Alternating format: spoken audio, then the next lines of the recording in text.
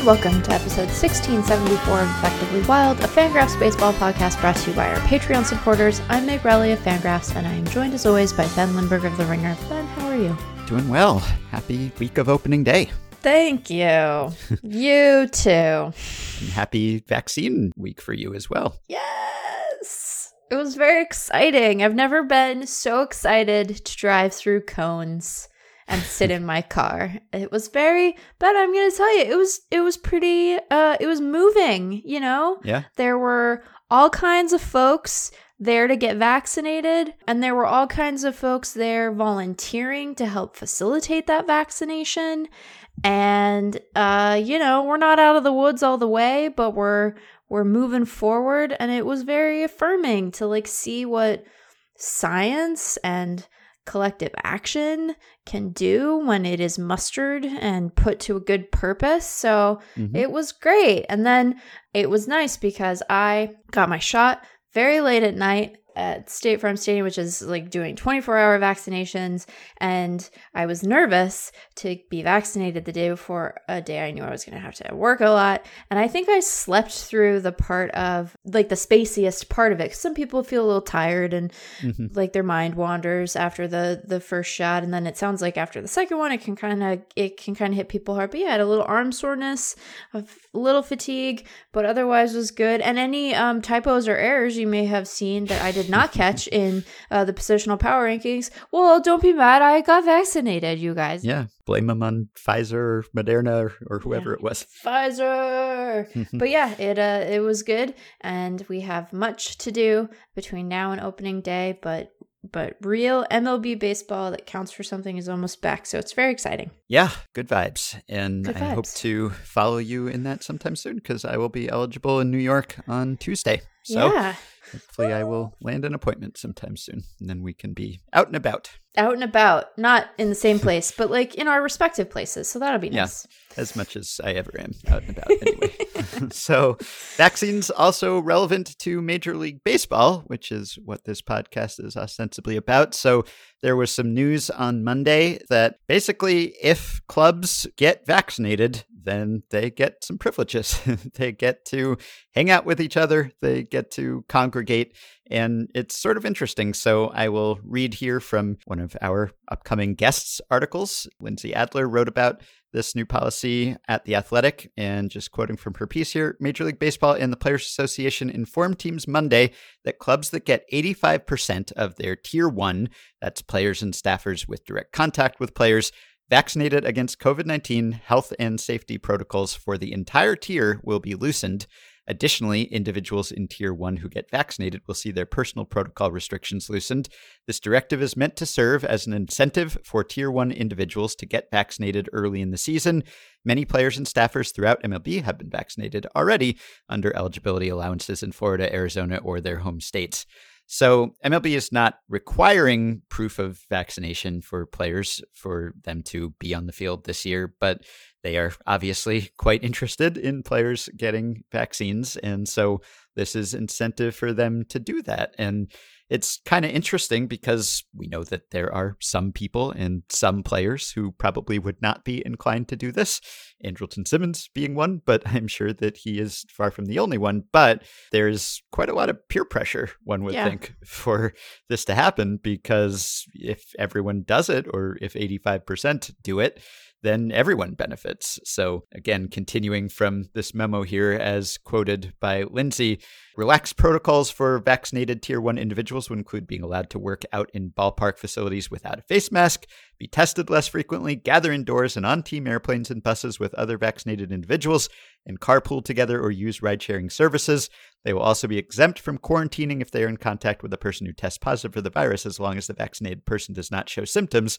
Teams that reach the 85% vaccination threshold will no longer have to wear masks in the dugout or the bullpen or wear a tracking device. Players will be allowed to play video games and other group activities together in the clubhouse again, and they will be allowed to use saunas and steam rooms. And there's more. I think dining indoors is something that they can do once 85% have been vaccinated. Eating and drinking on flights again, family members staying with tier 1 individuals on the road. So the list goes on and on. These all sound like good things that everyone would want. And so I'm interested to see how the clubhouse dynamics play out over that sort of thing. Yeah, I think that we've started to see more players sort of be comfortable saying that they think that folks ought to get vaccinated. I know Colin McHugh has said publicly that, there are people who can't get vaccinated, not as a matter of preference, but as a matter of health reasons. So right. I think that, he has said that if you can get vaccinated, that he thinks that people should. And so I think that it's starting to move a little bit. And I'm sure that's a combination of people who have an earnest desire to see people get vaccinated and for us to be able to, start to loosen things up more generally. And also a desire to be able to do stuff. Yeah.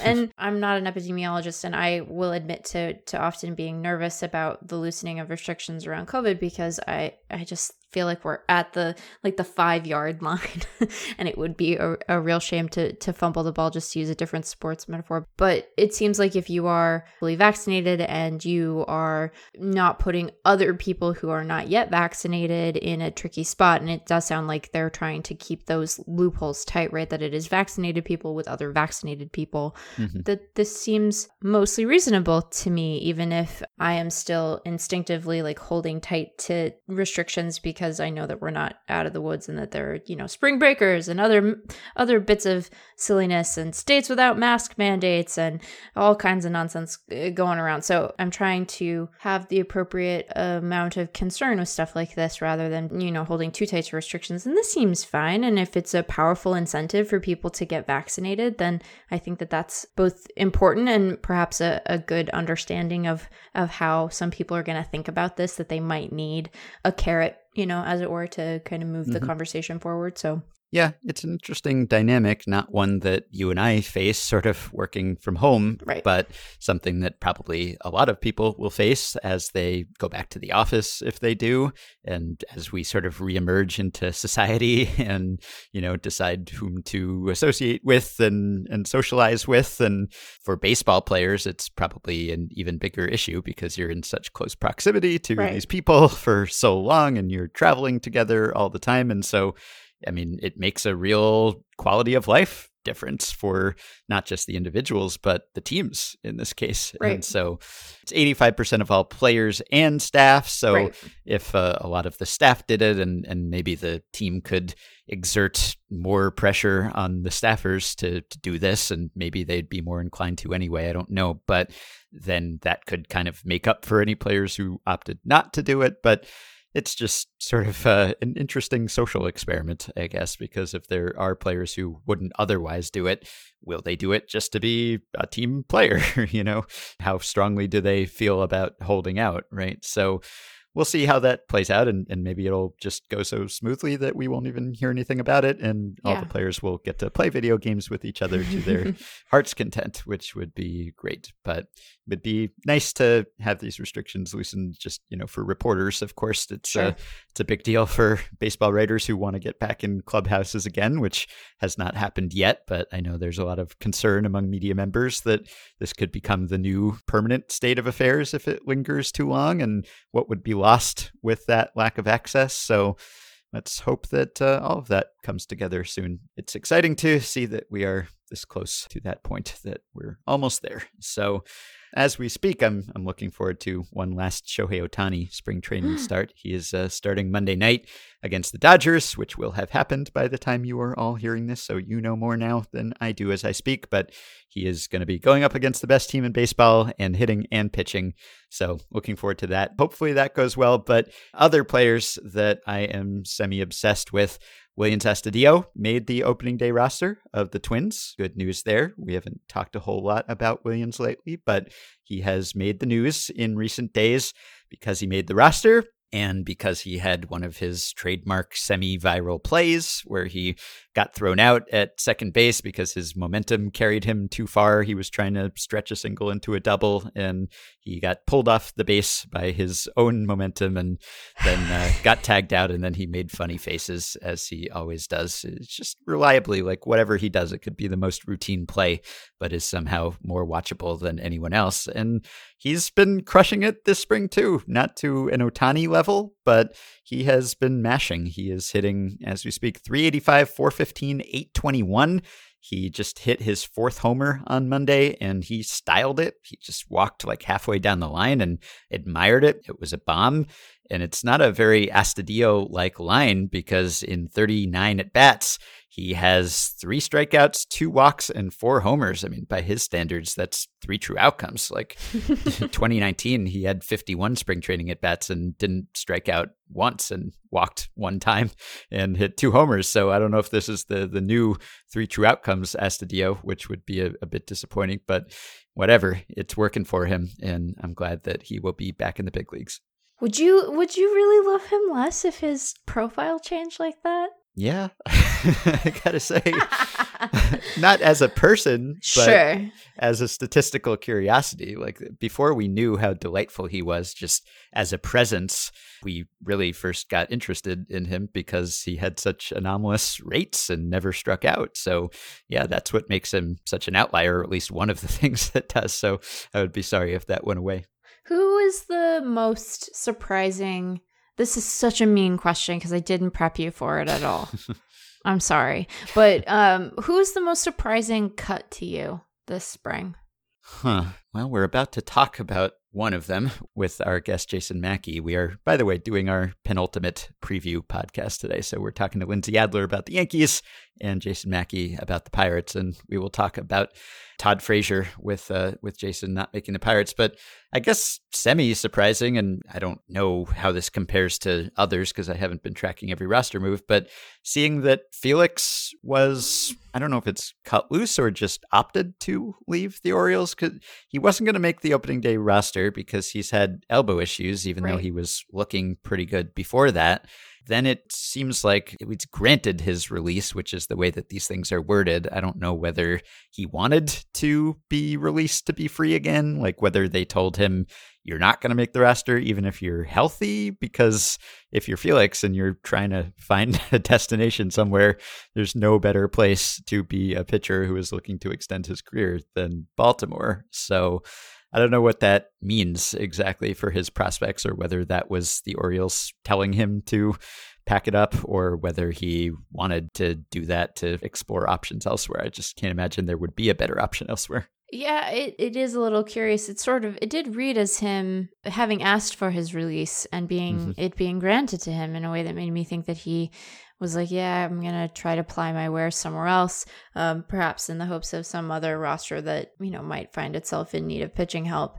But yeah, I don't know. I just want to feel happy for Felix. Yeah. I hope he's happy, whatever it was. I hope that, he's made a lot of money. He has a beautiful family. I hope he's happy wherever he is. But it would be nice to have another year or two where you're like, yeah, Felix, our old friend. Yeah, the part of me that was kind of kicking myself for not taking him in the minor league free agent draft when it looked like he was headed for an opening day roster spot with the Orioles, that part is semi-relieved, but the rest of me that wants Felix to continue his career is disappointed. So we shall see if he catches on somewhere else. It doesn't sound like he'll be back with Baltimore, but I don't know. Did you have one in mind? I guess Rougned Odor was one that was making some headlines that he was not going to make the Rangers opening day roster. I was a bit surprised by that, if only because that team is just not projected to be very good. Yeah. Let me tell you, the consternation around the Rangers and the positional power rankings, it continues. But that one was surprising to me. I think Sixto Sanchez. Yeah, although I can appreciate how they kind of need to build up his innings again. So like that one made a bit more sense, but yeah, I don't know. I asked this question and then I don't have a good answer, which makes it, it's got hoisted by my own petard kind of vibe to it, I suppose. Yeah. Well, I have one more thing to say about Astudillo, which is that he came up in David Laurila's Sunday Notes column at Fangraphs unprompted because David was writing about how you just don't really see third string catchers anymore. And that's probably a product of the fact that teams are carrying so many pitchers all the time that there's just no room for a third string catcher. He mentioned in his piece that Roger Lefrancois was on the Red Sox roster for the entire 1982 season and played 8 games, which is pretty impressive. Nice work if you can get it, I guess. But David asked Kevin Cash about this, and Cash said, "It's always in the back of our minds. If we hit for Mike Zunino or he comes out of the game early for whatever reason, we're down to one catcher. Then if something goes sideways, there's that fear of who goes back here in an emergency. I look at a guy like Willians Astudillo with the Twins. That's a very valuable player to be able to stick him at third base, put him in right field, and catch him in the back half of the game." So I don't know if this is Jeff Sullivan spamming Ray's Slack with news about Willians Astudillo or what, but Kevin Cash is on board. So I like that. There's so much emphasis on positional flexibility now, just because there aren't many roster spots to go around, and teams are trying to teach players to play multiple positions and have sort of a positionless baseball and people rotating around. So with Willians, even if he's not elite at any of those positions, if he can handle them competently, I do think that makes him worthy of a roster spot at least. Yeah, I think so. I mean, I think that do it for the gifts, but really do it for the roster flexibility. Yes. And everyone seems to really like him. I mean, not just the fans, but also his teammates. He just kind of draws attention, whatever he does. Rocco Baldelli said, "I think most of us feel like a supporting actor in a movie, and he's the lead." Good guy to have around for that reason as well. Wait, I came up with an. Oh, you have an answer? I came up with an answer. Okay. I know what the answer is. Okay. Yolmer Sanchez. Oh, who is playing second base for the Orioles? I mean, I know who we have on the depth chart, but who? That's an interesting choice. He was making $1 million. You can't just pay Yolmer Sanchez to exist on your major league roster. That's my choice. Yolmer Sanchez. For the Orioles, how many millionaires are there on the Orioles roster this season? It's probably very grim. Not a whole lot. So yeah, they picked up Adam Pletko, right? And then, so no second baseman. That does seem like a problem. I mean, someone will play second base, just not someone who has demonstrated the ability to do that previously over a full season. Yep. So I did want to mention, just following up on a couple things that we've talked about before, there was a little bit of news or a revelation about the Tom and Jerry scene, which we haven't talked about for a few weeks, but just one little aspect of that scene, the baseball scene in Tom and Jerry, that we broke down in exhaustive detail. One minor complaint we had about that scene was that Jay Happ was on the mound in either a save situation at Yankee Stadium or just going for the complete game. And it seemed odd to us. This was one of the less strange aspects of that scene, which had so many strange aspects. But the fact that he was on the mound as someone who has never had a save in the regular season or postseason and hasn't pitched a complete game in years seemed weird. But someone in the Facebook group pointed out this weekend that Jay Happ saved the 2018 All-Star game. So Jay Happ actually does have a major league save. He came in the last inning of the All-Star game. He was on the AL team and he gave up a run, but he got the save. And maybe that was fresh in the minds of some Tom and Jerry producer, because the scene that they used in the movie was from a 2018 game at Yankee Stadium. So I don't know, maybe they just happened to watch the All-Star game and thought, Jay Happ, established closer. Here's the guy who's closing out games for the American League All-Star team. So why wouldn't the Yankees have him on the mound in the 9th inning? So there is some precedent for that. My apologies to the producers of Tom and Jerry. Maybe they were basing it on real life events. No, Ben, absolutely not. I would bet every dollar to my name that no one, not a single human person who was not related to a person playing in the game watched the final inning of that All-Star game. No, I refuse to believe that people watch that deep into them. Do they really? What was the 2018 All-Star game? Was that the one where we learned about the bad tweets in real time? Because maybe we were all watching. I don't even really remember. But maybe I have to take it back. Maybe Josh Hader is making a liar out of me. I don't know. That was a strange experience. Anyway, that's probably not why. It's probably not why. I don't think movie. I think that was that one. Okay, so maybe they did. Maybe they did watch. I have no memory of watching J-Hap on the mound in that game, but just saying it has happened in a major league game. So it's conceivable that he could have been out there, although the play itself that he was pitching in was not a safe situation. So that's taken from actual games. Anyway, just, if we're going to be harsh, if we're going to call them on their errors, then we have to be diligent about admitting when something has at least some real life analog. And the other thing I wanted to bring up just as a follow-up is that Wally Pipp is a great example of a baseball term that has entered the lexicon based on a team or player in this case. So we talked about a bunch of those in the last couple episodes, and Wally Pipp slipped our minds. Pipped, of course, is to be supplanted by someone, take a day off, and have that player take your spot the way that supposedly Lou Gehrig did with Wally Pipp. So that's a good one that you still hear, a century or so after that happened. So that's had some staying power. Yeah, that's a really good one. I feel like every time we do name a thing that's like this, I can just hear people banging on the door of our respective offices being like, you've forgotten this, but it's delightful because then we get to remember some cool stuff that we'd forgotten in the moment. So yes, people inform us about our oversights very politely. Thanks to everyone who has written in about that. Two more brief things. The first is that we talk a lot about movie scenes, baseball scenes in movies and TV shows. We critique those. One thing we don't talk about as often, but is just as fraught, is politicians wading into baseball fandom. That's always a sticky subject because politicians, either they are not really baseball fans, but they have to make an effort to appear baseball fans, which is always kind of awkward and it's never totally authentic.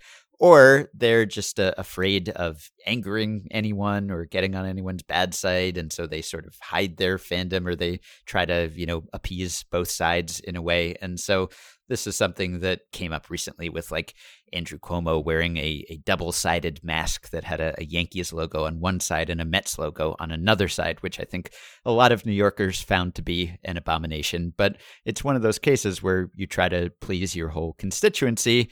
And fandom is just a case where that doesn't really work that well because most people are not fans of both teams in a city or a state. It does happen. Maybe they're your favorite AL team or NL team or whatever, the opposite league, or maybe you hate them because there's a rivalry. So no one really likes that. So you think that you're like reaching across the aisle here. You think that you're pleasing the most possible people, but in fact, you're pleasing the fewest possible people.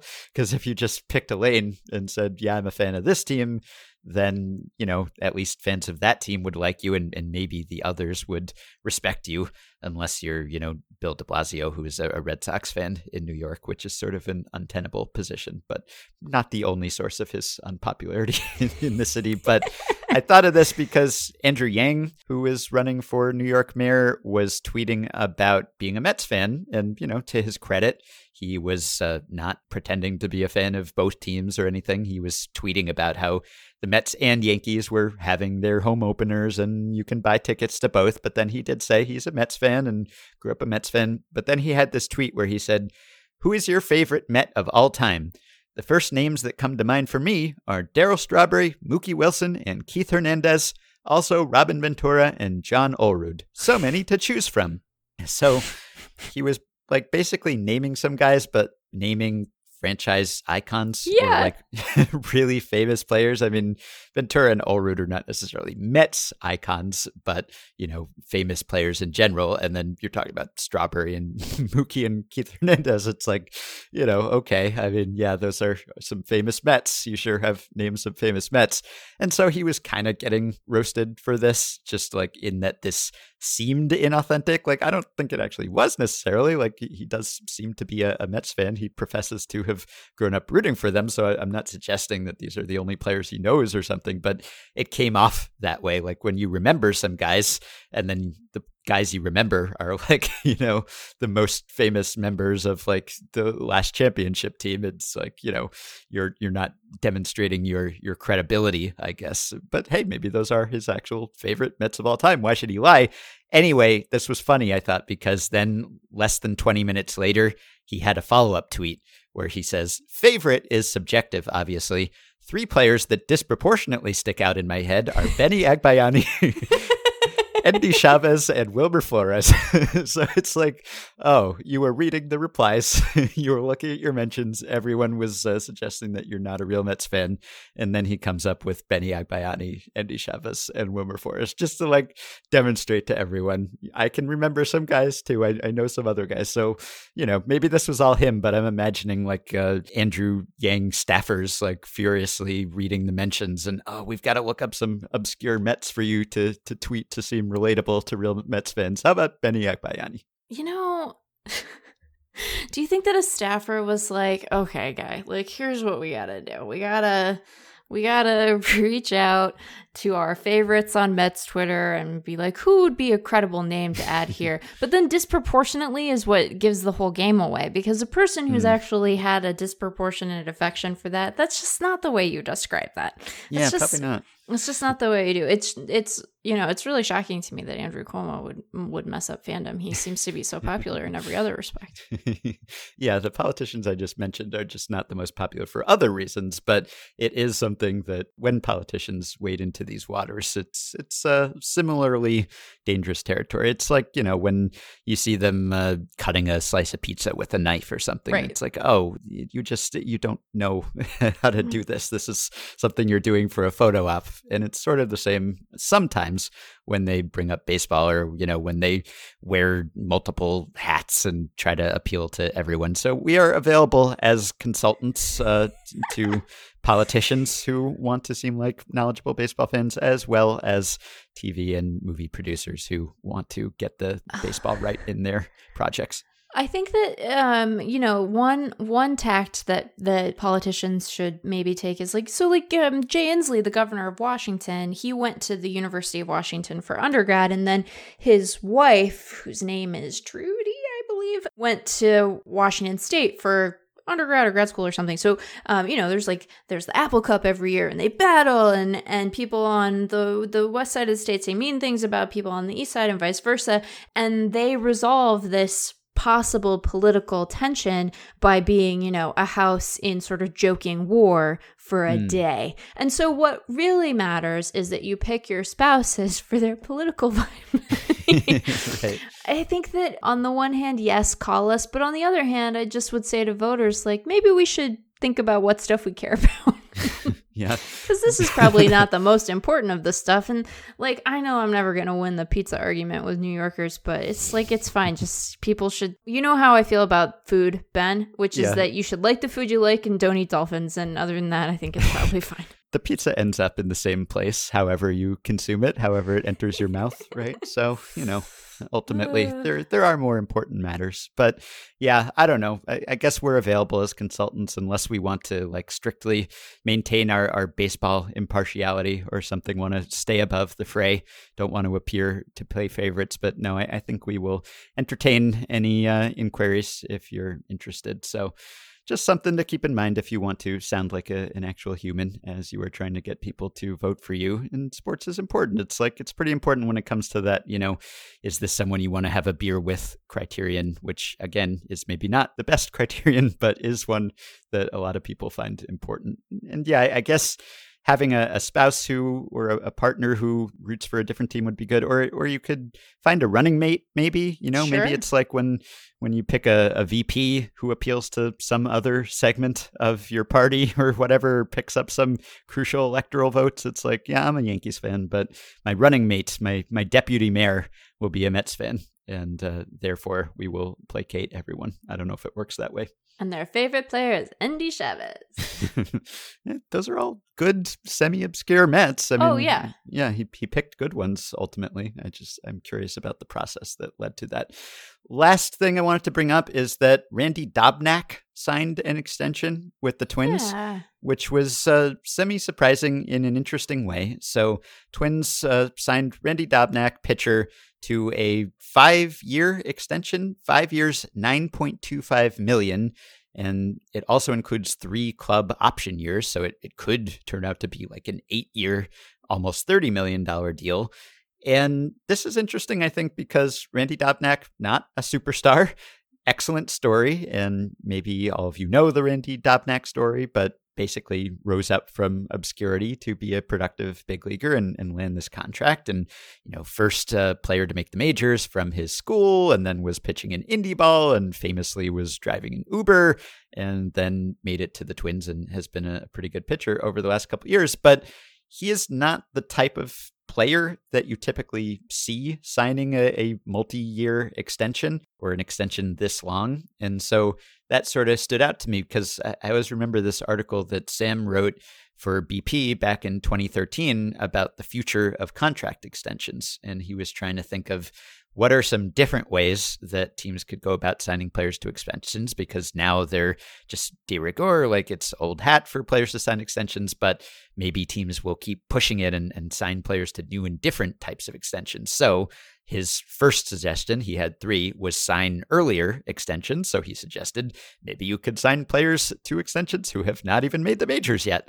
That happened very soon after Sam suggested that. He wrote this in 2013. I think it was 2014 when the Astros signed John Singleton to his extension before he made the majors, which didn't work out great in that particular case for the Astros, although extensions tend to work out well for teams. I guess Scott Kingery, another recent example that has not paid off totally for the Phillies yet, even though that was supposedly sort of a below market deal when he signed it. But he is someone who did not make the opening day roster, if we're talking about late cuts. But that one was less surprising, though. Which yeah, is I guess so. Its own bummer. So there have been several of that type of extension. And then another one he suggested was sign longer extensions. So just sign players to really long deals. And well, I don't know if the Fernando Tatis Jr. extension is exactly what he had in mind, but that's as long as they come. That's the longest contract we've seen, 14 years. So those things have happened. And then his third one was sign more extensions. So basically sign players who are not stars, because so often with extensions, it's star level players. It's like, oh, are they going to lock this guy up because he's going to go to free agency and he's going to be a much coveted player? And you don't often hear about players who are just like middle of the road. Like maybe they're average, maybe they're not even average, but they can play some useful role on a big league roster. Sign Willians Astudillo to an extension. I mean, that sort of thing just doesn't really happen all that often, I guess, because it's just not as much of a priority. There's more risk that that player won't pan out. There are various reasons why it doesn't happen, but it seems like there are reasons why it should happen as well. Why restrict it to only the cream of the crop? So maybe this is not a unique example, but it's one of those where, when you see a 5-year extension, you don't usually see under $10 million for that, because it's usually some enormous number. We're all waiting for the Francisco Lindor terms to drop, and maybe there will be some other late extensions here, and they will probably all be bigger than the Randy Dobnak deal. Lance McCullers, for instance. McCullers signed a 5-year extension with the Astros for 5 years and $85 million. And of course, Dobnak doesn't have a whole lot of service time. He was far from free agency, which is part of why the number is so low. But why not sign Randy Dobnak to an extension while you're at it and have some certainty? Obviously, it's nice for him because he has not had certainty, but could work out for both teams. So, expand the definition of an extendable player. I think that's right. And, I like that this deal between the options that it has and the escalators and the contract, like it could end up being for significantly more than $9 million, right? Mm-hmm. If he pitches well and they want to keep him around, I think it can go up to almost 30, which, for, as you said, for a guy like him has to feel incredible. I do hope that this talking about Randy Dobnak was a lot like when people would be like, this fifth grader organized and raised all the money to pay off the lunch fines of her classmates. And it's like, this is not a good story.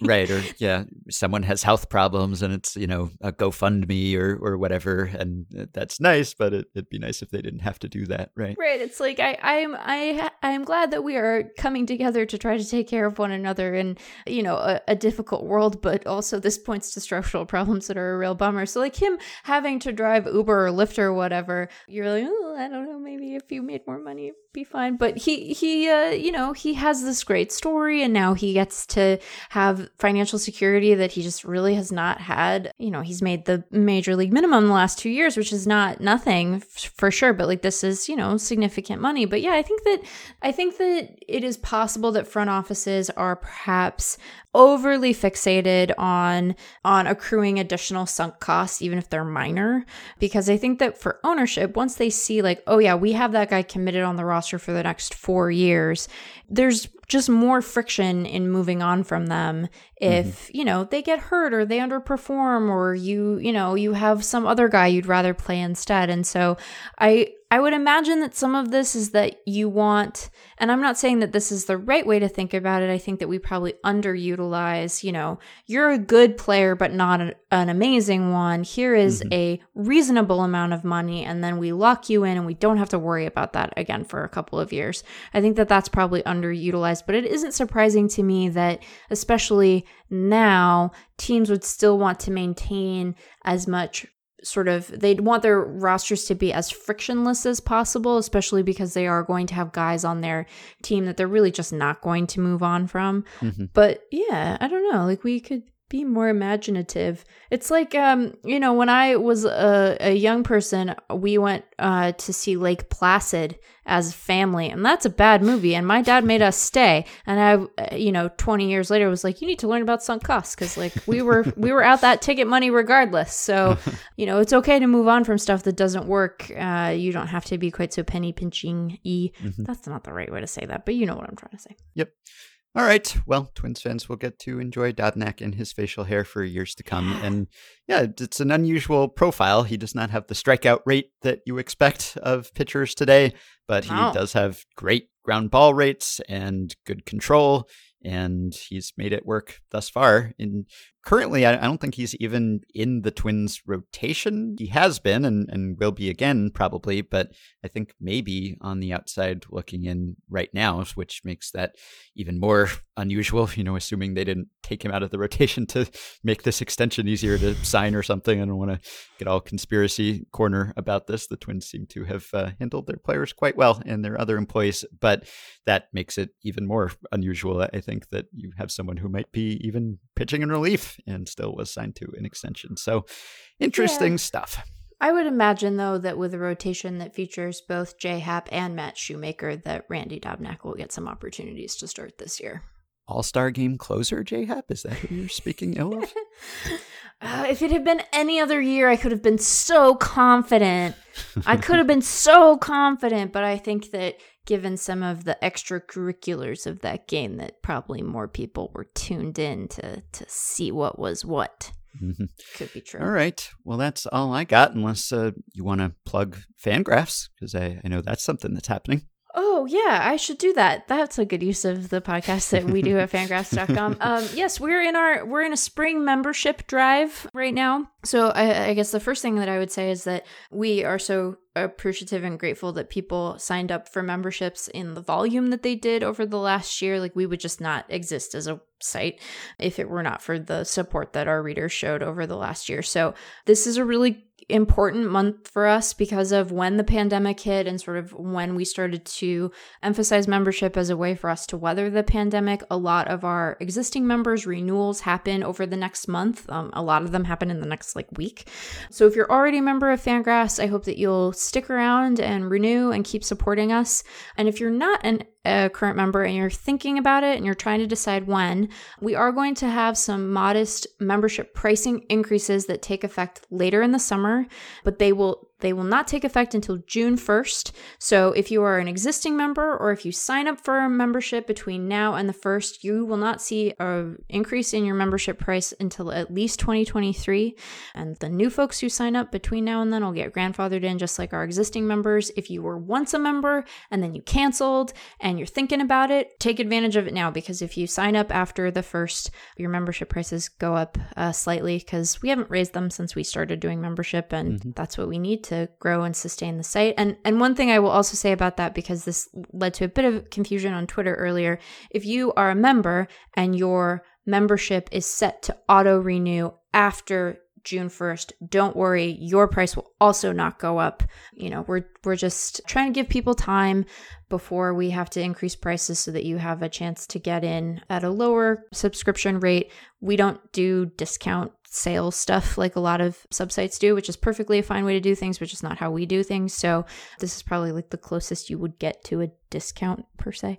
But yeah, we're hoping to add 2,000 new members before the end of April. So that seems like a lot, but when you look at our April 2019 traffic, so like the last normal opening month of the season, it's actually a very, very small percentage of our active users. So we hope if you have the means and you like what we're up to, that you will sign up for a membership and support us. All right. Well, it's a good deal. And yeah, and you just announced almost a dozen new contributors to the site. So there will be plenty of content. Yes, we're really excited. We announced on the Fangraph side our new contributors today, Monday, and I know that the Rotographs side will be announcing their new contributors in the next day or so. So this is what membership goes and helps support, right? It keeps the site running, it allows us to add new features, and it allows us to add new voices. So I'm really excited to see what they all do and what we learn from them, and we wouldn't be able to keep adding staff if it weren't for folks supporting us. So yeah, that's another good reason. Yep. Thanks to everyone who has supported the podcast and Fangraphs over the past years.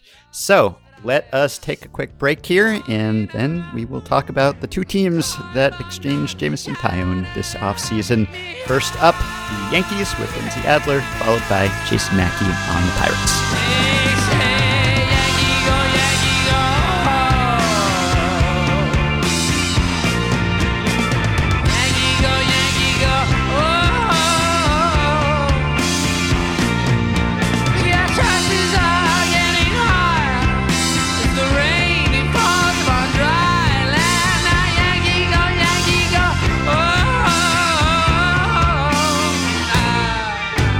All right, we are ready to talk about the New York Yankees, and we are joined as usual by Lindsay Adler, who covers the Yankees for The Athletic. Hello, Lindsay, who is sitting in the press box at Legends Field, right, which you are soon to depart to return to New York for opening day. Yep, I am outside in our auxiliary box watching the grounds crew close out spring training, basically. Oh, so we will enjoy the sounds of spring in Florida before you head back to the traffic and the honking and sirens. So I think last year when we talked to you, we talked a bunch about injuries just because that had been such a theme for the Yankees in 2019. And we talked about how they had a new medical staff and we wondered whether they were going to do anything differently.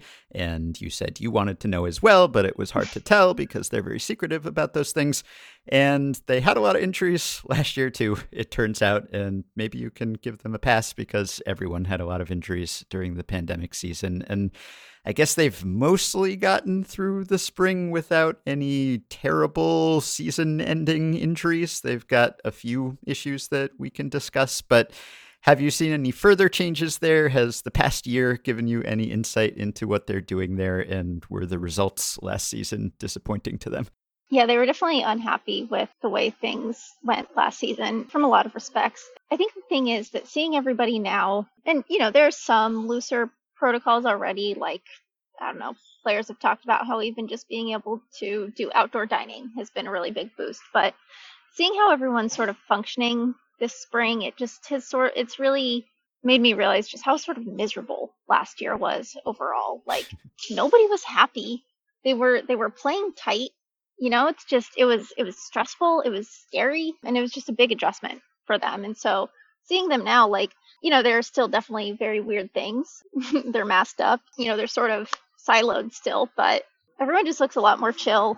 It seems like they see a light at the end of the tunnel. So it's one of those things where going through spring training there are a lot of players, and maybe just the team as a whole, where I'm like, should I just discard like what I saw in 2020? Like, what relevance does that have right now? Because I don't know how to, at this point, I don't know how to take anything away from what I saw last year, because it was just such a bizarre and upsetting season, I guess. Well, Ben made reference to a couple of the smaller injuries that are plaguing them, and I think perhaps the most concerning set when you take them in tandem are the injuries they've had to two of their left-handed relievers. So Zach Britton went down, had elbow surgery that will not keep him out the whole year, but will keep him out for a little while. And then we got news just before we started recording that Justin Wilson will also start the year on the injured list. So let's start with what their sort of timeline to return is, and then how you think the Yankees will cover some of those left-handed innings when they're not, putting Aroldis Chapman out there to close. Well, Aroldis Chapman has a 2-game suspension to serve to start the season from the Mike Brosseau thing. That's so right. There's a lot of left-handed nonsense going on over here. So Justin Wilson, he had just, I guess, shoulder tightness, but it seems like it's fine now. They're starting him on the injured list just because he hasn't pitched in a few days or whatever. I think today was the first day he was able to get off the mound, so they just haven't really had a chance to build him up. So it seems like if everything goes well with his build-up, that can be a pretty short-term thing. And then, Cashman said that late May or June is a good target for Zach Britton, which seems fine. I mean, I guess we're 3 or so weeks out from his surgery. He'll need about 6 weeks before he can start throwing again if things go to plan. So it's, they haven't necessarily set their opening day roster. Cashman said that Mike King will start the season with the team, not a left-hander, but then there's probably one more bullpen spot that's up for grabs. And I mean, if you ask Yankees fans, and honestly, if you ask me, I would think that it would be Lucas Luetge, who hasn't pitched in the majors since 2015. Who has just looked really good this spring. Like, he just has very good stuff. So that would honestly be pretty cool. I mean, he's left-handed, but also it's a long time to work on a comeback to the major league level, which would be pretty fun to see. So you could tell that Yankees fans have been through injury problems before, because there was a bit of a scare on Monday where Brian Cashman did the Zoom instead of Aaron Boone, and Aaron Judge hasn't played for a couple days, and so everyone was expecting the worst. But apparently it's just a pollen problem, and everyone's fine, I guess. Yeah. So that's good news, and it would really be fun to get to see Stanton and Judge just actually mash all season. Like, they only have to play 5 games apiece to have the hardest hit balls of the year, basically. But to see them do that all year would be a lot of fun, and we just haven't seen it. And the Yankees have been a better team when both of those guys have been on the field. They just haven't overlapped a whole lot. So for now, they're okay, I guess. So as long as that's the case, how do you see the outfield picture shaping up? Because you've got a bunch of outfielders or potential outfielders on the bench who have had more prominent roles. You've got Clint Frazier ready to really take over left field, but Gardner's back, and Tauchman and Wade, and all these guys are still in the mix. So barring injury, which we can just pretend that won't happen again, how will the playing time be distributed? Yeah, I mean, to start, you have Clinton left, Hicks in center, Judge in right field, and then Stanton, they said that they were going to have him do some work in the outfield this spring, but that doesn't seem to be the case. So slot him in for DH again. One of the big things in the offseason, Gardner's contract was up. Didn't really know what the deal was with Tauchman and Wade. They signed Jay Bruce to a minor league deal with an invite to Major League spring training. I was like, where are they going to find a left-hander?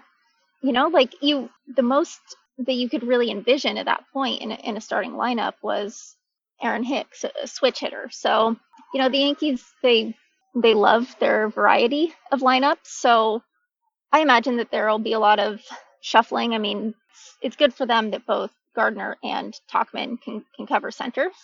And I think that there will be, a bit of a rotation, because I think as much as we've talked about being worried about, how many innings pitchers are pitching this year after last season, the Yankees like to be pretty judicious with rest. They like to give guys days, once a week or something like that. So I think Gardner will have a fair bit of playing time, but yeah, it's all things go for Clint as the starter in left field finally. We've brought up Judge and Stanton. I don't want to trot out another best shape of their life narrative, and it seems silly to do with two guys who are shaped like demigods, but I wonder if you could talk about sort of, they made some changes to their off-season training regimen. I wonder if you could talk about sort of how they've looked in spring and whether you think this really will be the season where they can, both stay on the field and healthy the whole time. When I wrote my DH blurbs for our positional power rankings, I went through and was looking at the max exit velo balls that were hit every year, and Stanton's right up there at the top, but you have to drop the batted ball event threshold down for most of his Yankees tenure to see it because he's just been hurt so much. So as an add-on to the outfield question, is this the year for health for them? So the Yankees hired Eric Cressey before the 2020 season, and Giancarlo got hurt pretty quickly in spring training, and then Judge, he didn't get into a game in spring training because he had that upper rib fracture. So Giancarlo started working with Cressey after that spring training injury. So we're, about a year or so out, or close to it. And I think that's the thing, they were both injured last year, soft tissue injuries, if I remember correctly. I can no longer keep track. And it's like, well, they brought in this new training staff. What the hell is going on? But it's like, guys of that size, it's turning a big boat around in terms of training, I think. And so, yeah, they've really worked on a lot of flexibility and mobility. And, I really do feel like I can sort of see it in a visible sense with Stan. He just looks more comfortable. He looks more loose. Watching him run out, a single or a double, it looks comfortable. I've noticed, my brain's sort of instant reaction is to be like, oh no, is this going to be bad? And he's looked good, and he's looked good at the plate. And that, I think, is a pretty good sign. And I think, like you said, having both of them in the lineup, it's not just fun, it's impactful, but really the thing is, like, they only need one of them in the lineup for it to be really impactful. The big issues have really been when neither of them are playing, or when, one of them is in the lineup but still sort of nursing an injury, or if one of them is in the lineup, they're still sort of hurt.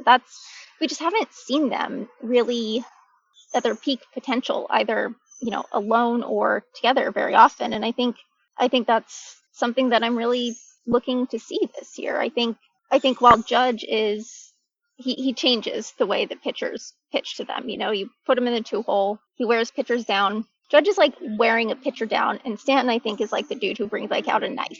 It's just, people look at them as very similar because they're big, enormous dudes who smash enormous home runs. But for as infrequently as we've seen them play together, I almost see them as different as DJ LeMahieu and Aaron Judge, or someone like that, or like Aaron Hicks and Aaron Judge. They are categorically similar, but they bring different threats to the plate. If they're in there and they're performing well, it's going to be a tough one for pitchers because you can't just pitch around them. I believe in all the big boats. They can all be free this week. They can all go on their way. Speaking of other big boys who hit big home runs, Luke Voit is one of the injured players. How long is he expected to be out, and what would his return do to the roster and the positional logjam that we were just talking about? Because, of course, Jay Bruce is a new addition here, and I could totally imagine Jay Bruce having one of those like weird late career Yankees veteran pickup, Yankee Stadium hits 35 home runs out of nowhere deals. I guess it wouldn't be out of nowhere. He's done that before, but not in a while. So if Voit returns, then how does he fit into the roster, and who would be the person to lose out? Yeah, Voit, I think, is due back, or he's undergoing surgery Monday. I believe, one potential timeline for him is maybe to return late April, early May. It's a partially torn meniscus, so I'm not sure on the timeline necessarily, but he should be back before Zach Britton, say. And Brian Cashman said today, he's like, I want to have a problem. I want to have a tough choice when they come back. And I think it's, like I said, like the starting lineup is so right-handed that having Jay Bruce and being able to put him in the lineup, basically, you stack them, you try to break up the righties as best as you can with the two of those. I think it's a benefit. And I don't really know what Jay Bruce will be like at that ballpark. Like, he hasn't really had great success there over the course of his career, but also his career has been long. He's mostly been in the National League. It's pretty easy to envision him really bringing that left-handed power, and that's really beneficial, especially at that ballpark. So it's pretty interesting. And Jay said that he didn't just sign with the Yankees because they gave him a deal. He chose the Yankees because he hasn't had a chance to win, and he feels that this is the best place to do it. And so he's pretty all in on really becoming Jay Bruce, memorable Yankee, which might be weird for some fans in other markets, I think. Can't believe I'm going to have to continue to grapple with Jay Bruce being younger than I am. It's just like a really cruel thing that baseball does to me every season. Gary Sanchez had a 2020 I'm sure he would rather forget. He actually did improve defensively. He wasn't sterling by any means, but his framing did improve to being just slightly below average rather than being pretty bad. But things really fell apart for him at the plate. He struck out 36% of the time. Like, the power wasn't there. He had a 68 WRC plus. I feel like we're getting farther and farther away from the version of Sanchez that was so mesmerizing and intimidating in his first full season. But I'm curious, sort of this spring, what adjustments he's tried to make and whether the club is getting frustrated or impatient, because they certainly have enough big bats in the lineup that if Sanchez isn't hitting, it's not a deal breaker for them, but he's also not, formidable from a defensive perspective. So what is he trying to fix, and what do you think sort of the long-term outlook is for him as a Yankee? Yeah, so he started out hot in spring and then very much cooled down, but I refuse to really read into spring training. But a big thing last year was just he was very overwhelmed. He had a new catching coach. He had a new catching stance. And Gary, I think he's going to be a very cyclical hitter. He's not going to be your DJ LeMahieu. You're going to get your slumps, and you're going to get your just Gary Sanchez just like slamming home runs every night streaks. And I think he's okay with that, because ultimately, if you have a slump, it's a long season, and you have time to turn that around. And last year, he didn't have that time. He started out cold, and then it was like there was this timer on the season. It's each week of your slump brings you, that much more just anxiety about ultimately having a good season. And it just was not a good season for him overall, not even just at the plate, but just in like trying to figure out like, okay, who is Gary Sanchez? And he's been really amenable to things like new catching coaches, to all sorts of things. And I think Gary needed to sort of be like, wait a second, I am Gary Sanchez. I think he really lost that. So Brian Cashman has talked a bit about how, after the season, Cashman was like, we asked Cashman if Gary was his starting catcher, and he was like, we'll see, which was pretty wild because they really stood by him. But then over the offseason, they had a number of conversations between the club, Gary and Tanner Swanson, the catching coach, where they really sort of just like hammered things out. There had been, I think, this tension from maybe Gary's frustration with always feeling like he had to like try something new, and the club feeling like, well, we're just really not getting Gary Sanchez. So indications are that they've worked out a lot of that stuff, and that Gary is sort of more in a better position to say, this is what works for me. And he seemed pretty chill this spring. He said Monday that he thinks that this is the best spring that he's had. I think he said that from a defensive standpoint, but if you think about it, like a couple of years ago, every spring was a narrative of like, is Gary in shape or not? Like, he was the is Gary in the best shape of his life guy. And like this year he looks great. He looks the same as he did last year. And, we're not even really thinking about it. So he's a really tough one. I think Yankees fans do have reason for optimism that he'll have a good season. But I think also there just needs to be this broad acceptance that like, he's just not going to be your, 300 average hitter. He's, Luke Voit likes to have a fairly high batting average in addition to his slugging percentage. And Gary's probably just not going to be that. And so riding through those ups and downs is really, I think, going to be the key to enjoying Gary Sanchez if he performs to his and the Yankees' potential expectations. So I can't believe we've been talking about injury risk all this time and we haven't even brought up the rotation yet. So that's an area where there seem to be pretty big error bars when it comes to projecting what this group will do. According to the Fangraphs depth charts, the Yankees have the best projected starting rotation in the American League, behind only the Dodgers and the Padres in the major leagues. But pretty much everyone behind Garrett Cole comes with some kind of question when it comes to durability. Is the strategy just collect as many of these question marks as possible and hope that if you lose a couple along the way, you still have enough left? And I guess Luis Severino is now, 13 months or so past his Tommy John surgery. So yeah, how does this shake out, I guess? And how many starters do you think the Yankees will end up having to use this season? Oh, I think they're planning on using a lot. Garrett Cole threw 73 innings. I think Jordan Montgomery threw, 44 last year. And then between everyone else, you're just not really getting that much playing time. Domingo Germán, Corey Kluber, Jameson Taillon. So yeah, it's really hard for me to know, but it's also a season where really no one's going to be pitching 200 innings. Like Garrett might, and he may, if he does, he'll be one of 6 starting pitchers in baseball who throws 200 innings. So yeah, it's really hard for me to read because Jameson Taillon, they're sort of slow playing him to start the season. They're going to go once through Cole, Kluber, Germán, Montgomery, then back to Cole, and then back to Taillon. So I don't know. I don't know because Taillon has had 2 Tommy John surgeries, which is obviously a huge concern, but also he has been very clear that he feels much better after the second surgery and that his new mechanics with the shortened arm action will protect him and he feels much more comfortable. And then Kluber is really hard for me to read because he normally builds up pretty slow and doesn't really settle into being Corey Kluber until May. And he's, with a finesse guy, I think he might just need a little bit more time on the mound. So yeah, Aaron Boone's been pretty explicit.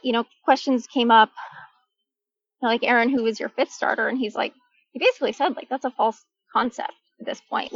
Now they will carry Domingo Germán as the 5th starter that we know that they'll carry to start the season, but Deivi Garcia will get a lot of playing time. And Michael King said that his goal for the season is to pitch 100 innings wherever anyone needs him. He sort of sees himself as the patchwork guy, understanding that there are a lot of guys with injuries or who didn't pitch a lot last year. So he's willing to start, relieve, piggyback, whatever. So I think Yankees fans understandably really want to see a very good rotation.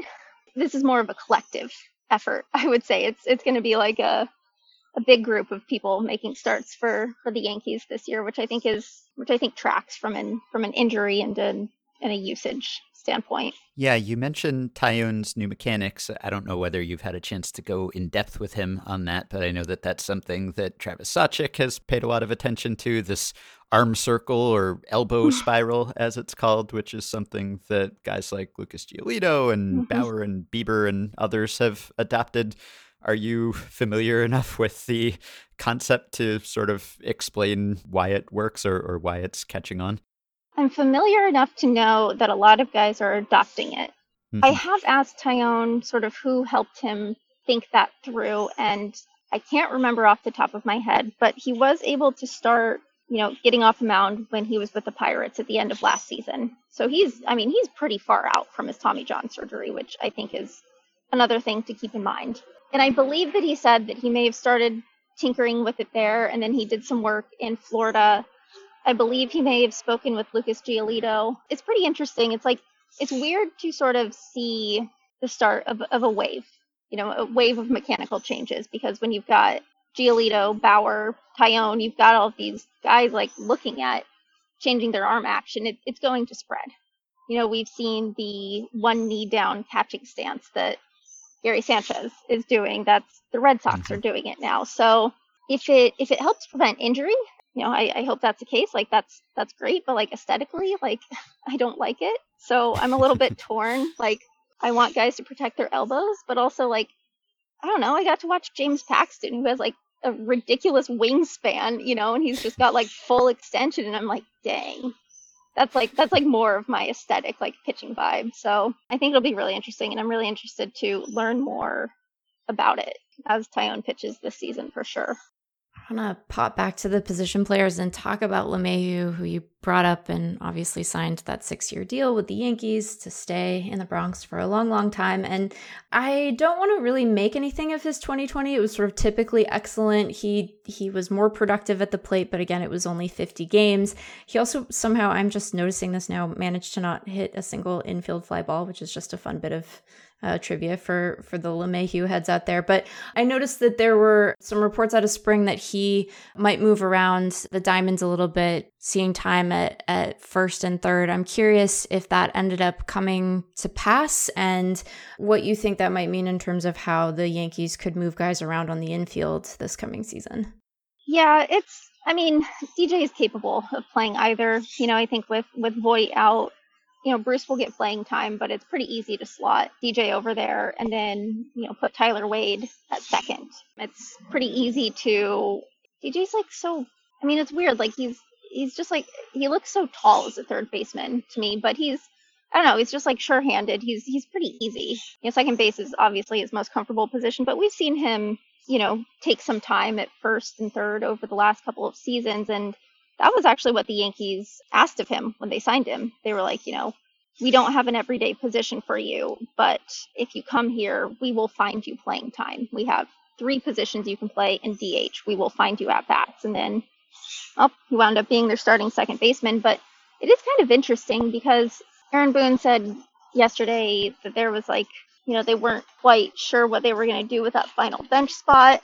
And it didn't seem clear if Tyler Wade would be that guy. And we had seen them have Gio Urshela take some reps at shortstop. Gio jumping in at shortstop doesn't seem like it's any issue at all. So I do wonder sort of how much infield shuffling there might be. Would it make sense to give Gleyber a day off and slide Gio over to short just for a one-off and then put Tyler Wade at second and DJ at third?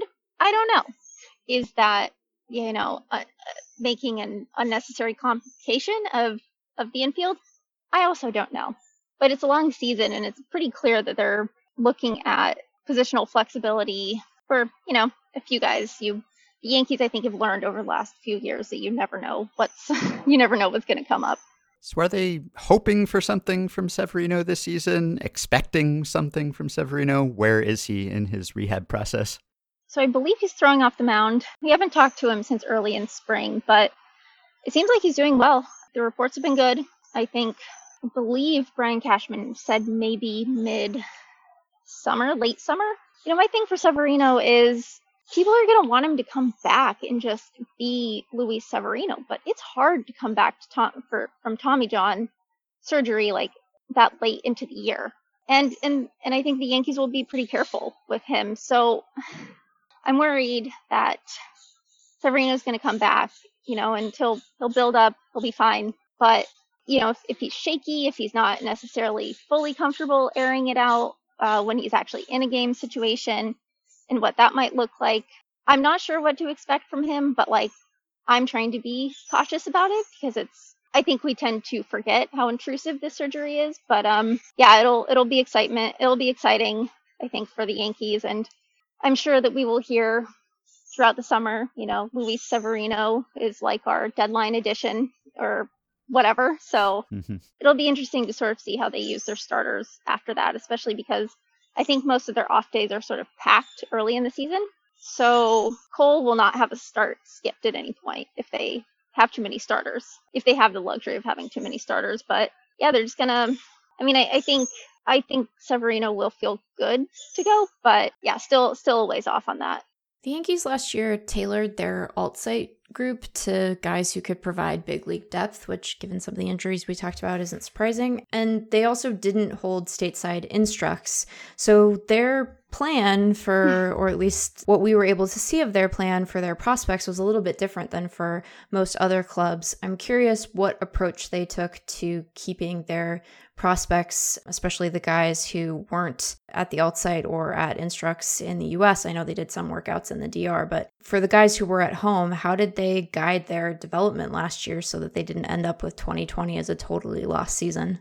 Yeah, so they sort of early in the shutdown, I believe they started thinking about like, which guys live in which common regional areas. So they sort of looked at it and they were like, well, once it was a little bit safer once we knew it was safe for people to be outside, it was like, okay, well, you live in Nashville, you're a pitcher. We have this, catcher who lives outside of Nashville or whatever it is. And so a lot of guys definitely were able to work together throughout that time. And so the Yankees kept pretty good tabs on it. They, if I remember correctly, they had big spreadsheets or whatever. And the answer I've been given about Instructs is that given that they did feel that they had been able to keep guys on good individualized routines and they felt like they were getting honest, consistent information from their minor leaguers about where they were at, they felt that, sort of bringing them in, putting everybody at more of a COVID risk, putting them up in hotels, and then having, Instructs and then sending them back to their hometowns would be sort of, maybe a little bit more than they needed to do. To me, I don't know. I think they were maybe the only or maybe one of two teams that did not have stateside Instructs. So Yeah, their minor leaguers reported, their American minor leaguers reported Sunday. Their players from the Dominican Republic, I think, reported a little bit earlier. And yeah, I mean, player development, they were hosting the Yankees pitchers for pretty much all of spring. They split up spring, and so player development is going from hosting half of the Yankees spring training and now jumping straight into trying to figure out like where all of these guys are at. So it's April is not, I'm glad that I'm not a farm director or, field coordinator in April by any means. As far as you can tell, has the clubhouse come to terms with Domingo Germán's return to the team after his domestic violence suspension? Because that was a source of some controversy early in the spring. Zach Britton, for one, was more vocal about his disapproval of Germán's actions than players often are when they have to share a clubhouse with someone. So what do you know about how they tried to smooth that over and where things stand? We haven't really heard much about that. Everyone's answer has sort of been, we said what we said. We have, once Domingo addressed his teammates directly, they sort of put it behind them, at least publicly. Mm-hmm. Luke Voit, I thought was, Zach sort of like broke the seal. You really don't hear players say that about teammates, even when it does make them uncomfortable. Players just don't really say anything publicly about clubhouse tension in that way. So, but I thought Luke Voit, who is, usually pretty thoughtful about most things, everything. He was really thoughtful about it. He said that Domingo was on thin ice and that he doesn't condone it. The other players don't condone it. But one thing he said was, we said like, this is not okay. But if you are feeling down, if you are feeling in a bad position in the future, like we want you to come to us. Luke's impression was sort of that they don't want to seem like they're like ostracizing him, because then you're just putting him on an island. And, if tough times come up, if he feels frustrated, if he feels upset, whatever it may be, they want him to feel like he has people to turn to, which I think is an important thing that really does get sort of overlooked whenever we talk about domestic violence in baseball, which is nuanced and fraught, and there are no real good answers. But yeah, I mean, the thing was, Domingo did not have a spot guaranteed this spring. And I mean, if he had pitched really poorly, yeah, I think they probably would have sent him to the alternate site. He has another, option year remaining, because it has been a long time since he pitched. So I really thought that we would see him looking pretty rusty, but he's looked very good. From a pitching perspective, he's definitely earned his way onto the team, and it's one of those things. There are no good answers, and it's uncomfortable to see. I understand a lot of people don't like having to watch someone who has been suspended under those conditions, but for the most part, things are at least on the surface just rolling, I guess. And how has Aaron Boone been after his own health scare this spring? Man, we learned a lot that day. I missed my flight, and we all learned a lot that day. Science is like amazing. Science is amazing. My ability to get to the airport on time after news is not amazing. But yeah, they sent out this release, and it's like, Aaron Boone, who's 48 or so, needs a pacemaker. We knew about his heart issues. He's always sort of known that this day would come, but it's really scary. But then Brian Cashman gets on Zoom and he's like, I was like you guys, I was like WebMDing it. I was, really, really concerned. But then Boone called him and told him, like, actually, like, advancements make this basically an outpatient procedure. And so we're all sitting there on Zoom watching Cashman be like, I don't know, man. He said that, like, actually this is, like, minimally invasive. And then we learn a little bit more about it. And then Boone is, like, back after a couple days. And we're like, holy crap, pacemaker insertion really is minimally invasive at this point. But he had been feeling really, I think, short of breath. I think he said something about, like, not really having a lot of stamina for a couple of months. And so he said that pretty much, like, immediately after he was discharged from the hospital, he just started to feel better in a way that's, like, I think he hadn't realized how bad he felt. And so, yeah, he seems to just feel a lot better than he did in early spring and late into the off season. So it's good to see. But yeah, it scared the crap out of all of us for sure. So last thing I think before we ask you for a prediction is about Deivi Garcia. So we mentioned the injury risks in the rotation. It's pretty good to have someone like Garcia in reserve, and he's not going to be on the opening day roster, right? And so this is someone who was, pitching playoff innings last year when the Yankees staff was depleted. Is he definitely going to stay a starter? Would there be any consideration to using him in relief if the Yankees rotation is fully staffed? And when would you expect him to be back up? And what are the hopes for him long term? Yeah, Aaron Boone has said that they're pretty determined to keep him stretched out. I think they could have put him in the bullpen to start the season, but they're sending him to the alternate site. I think they'll need a sixth starter, I think, at the end of April.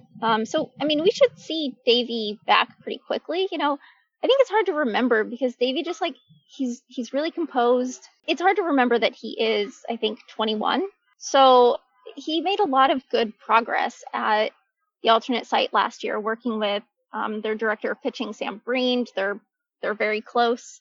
They made some changes last year, where Deivi was standing on the rubber. They've worked, his curveball is obviously his calling card, but they're, working on the shape of some of his other pitches. And so while a lot of fans obviously really wanted to see Deivi on the opening day roster, like, he's 21, he's still in development. There are things that he can work on in sort of this lab-ish like environment of the alternate site. So it doesn't seem to me like it's that bad of a turn of events for the Yankees or for Deivi. But yeah, I mean, I think we'll see him quite a bit this year. And the Yankees seem to, I mean, he's made friends very easily, I will say. People really enjoy seeing just how sort of he's composed beyond his years. And so I think it can still be a really good season for Deivi. I think he will still get a lot of playing time, and I think they want that. So I'm excited to see where it goes. I find him fun to watch. I am always sort of partial to short pitchers because they're the only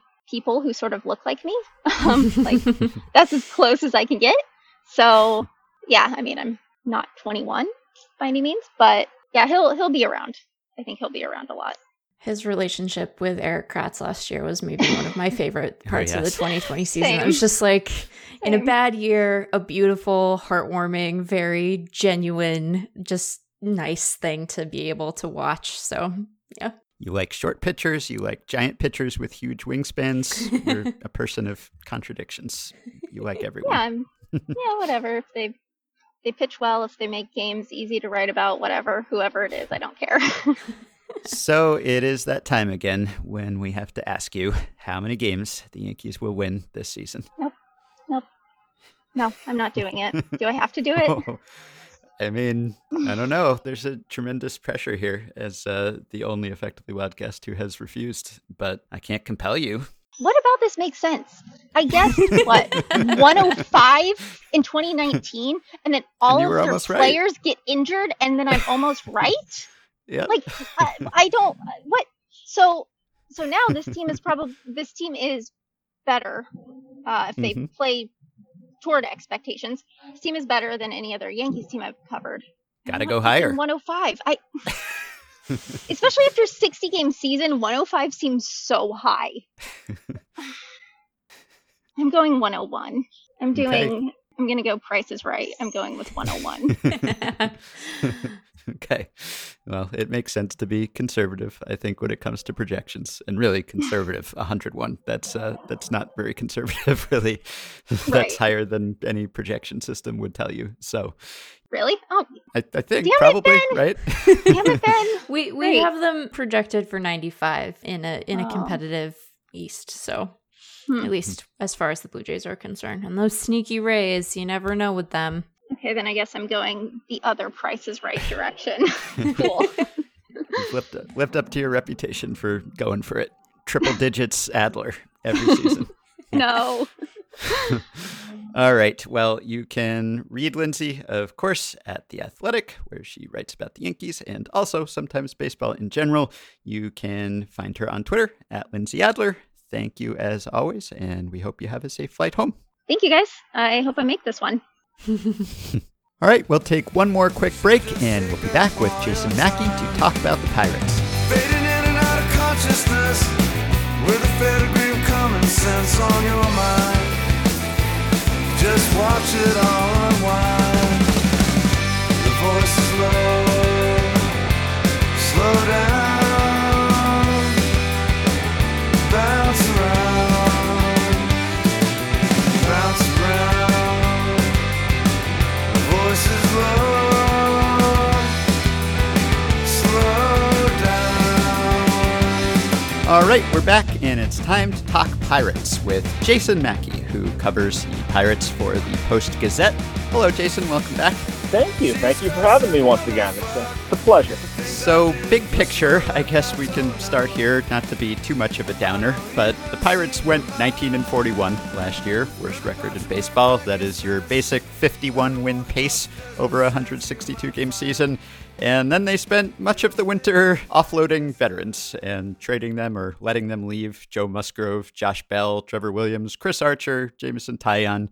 So we've been getting some emails from depressed Pirates fans, as you may imagine. So not that it is your job to cheer up Pirates fans, but if we are going to turn this into a little counseling session, what are the things to look forward to, if there are any? Or at least can we say that this is part of a plan, that this is leading to some sort of purpose?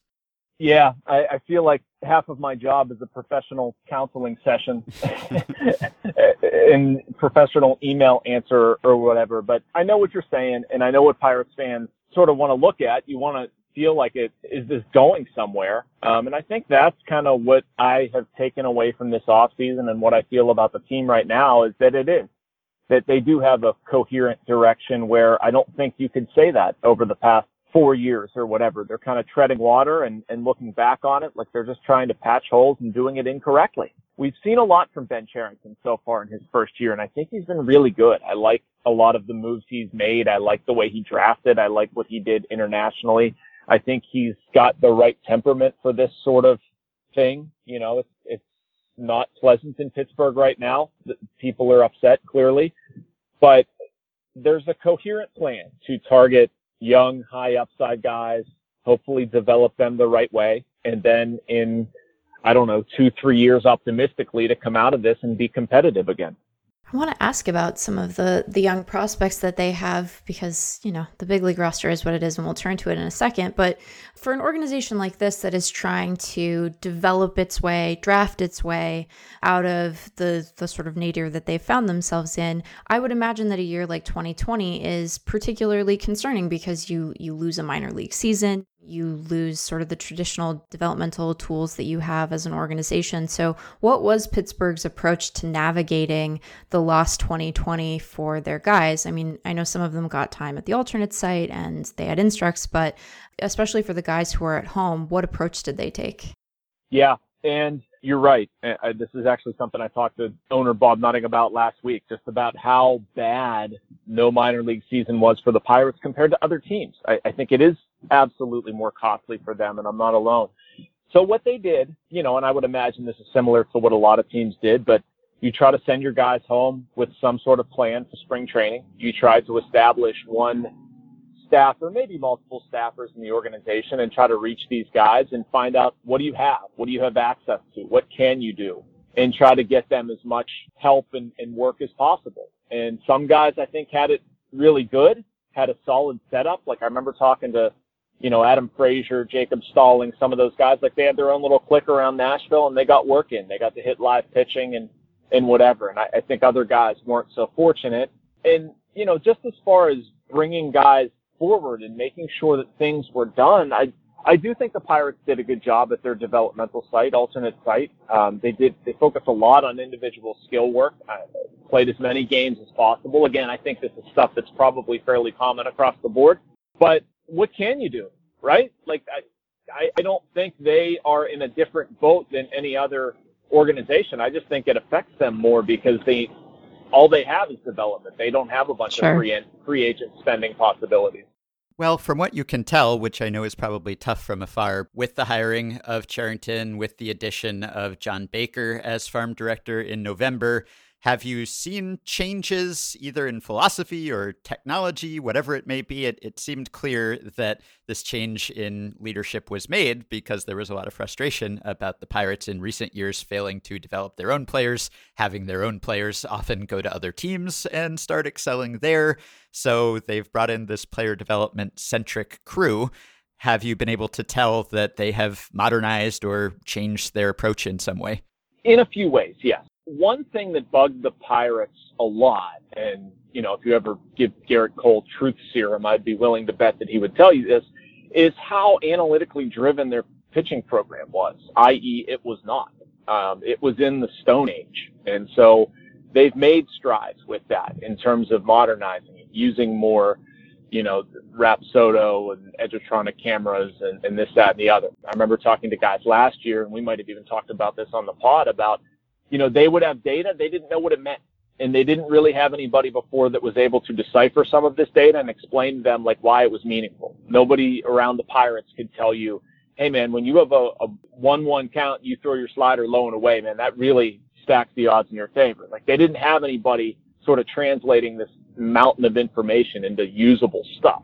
And so that's one of the things that the new group has come in and done. But, you mentioned Baker, and he's really been, I think, a big thing for this team. And not only, are we talking about like actually applying information to the major league club, but more just getting through to prospects. I think the former regime was way too rigid with stuff, and they tried to make everybody the same. They tried to treat Tyler Glasnow the same they would other pitchers. They tried to treat Austin Meadows the same they would other outfielders, and it blew up in their face.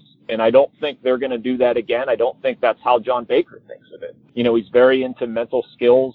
I think it might have been Nick Gonzalez, their number one pick, was talking about a lot of the, mental stuff that they do the other day, and the focus on that and how much he feels like that's helped them. And so they are, focusing more on mentality, being open-minded, being flexible, not treating everybody the same.